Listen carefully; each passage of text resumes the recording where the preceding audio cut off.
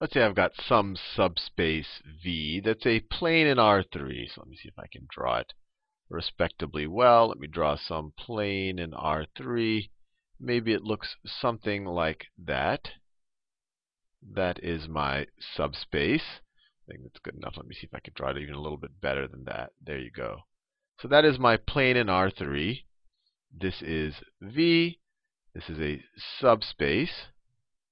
And let's say that I have some other vector x, any vector in R3. So my vector x looks like this. That is my vector x. Now, what I want to show you in this video is that the projection of x onto our subspace, and let's say that this is our 0 vector right there. I want to show you that the projection of x onto our subspace is the closest vector in our subspace to x. So let me draw that out, and maybe it'll make a little more sense. So the projection of x onto the subspace will look something like this. It will look something like that. That right there, that green vector right there, is the projection of the vector x onto our subspace V. That's our vector x. Now, let's take some arbitrary other vector in our subspace.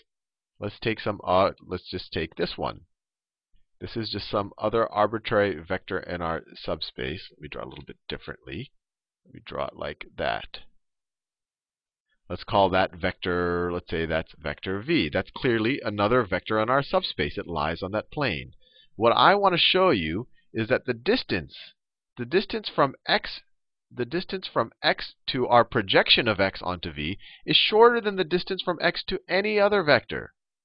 From the distance from x to any other vector. And obviously the way I've drawn it, it looks pretty clear that this line is shorter than that line. But that was just a particular choice that I picked. Let's prove it that's general. So what I want to prove is that the distance between x and its projection onto the subspace, and the way we can get that is essentially just take the length of the vector of x minus the projection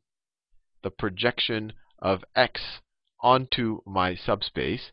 This length right here is this length right here. And actually, let me call this vector. So x minus the projection of x onto v, that's going to be this vector right there. Let me do it in a different color. Don't want to reuse colors too often. That's going to be that vector right there. We could call that a. Call that vector A. It's clearly in the orthogonal complement of V because it's orthogonal to this guy. I mean, that's the definition of a projection, actually. So this is equal to A. My claim, what I want to show you, is that this distance A is shorter than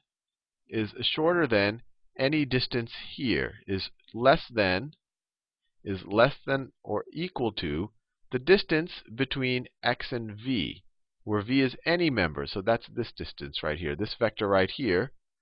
That distance right, let me draw this vector. The vector x minus v looks like this. It looks like that.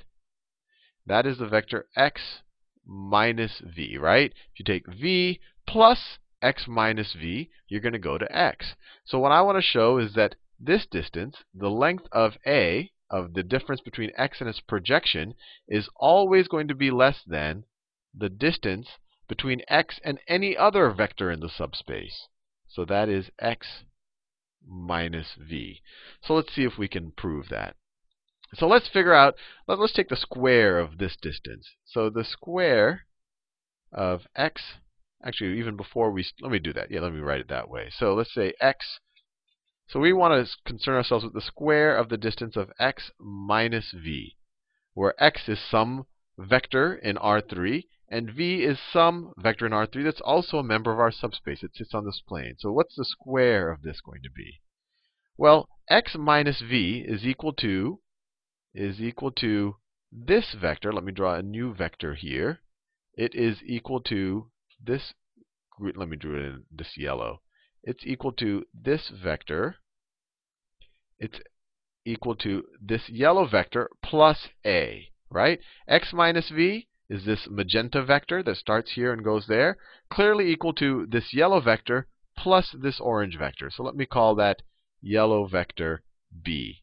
Now, what is b equal to? Well, b is going to be equal to b is equal to the vector b is equal to this vector, this green vector, which is the projection of x onto v, minus this purple vector, minus this mauve vector, I guess, minus v. That's what b is. So we could write x minus v as being equal to the sum of the vector b, plus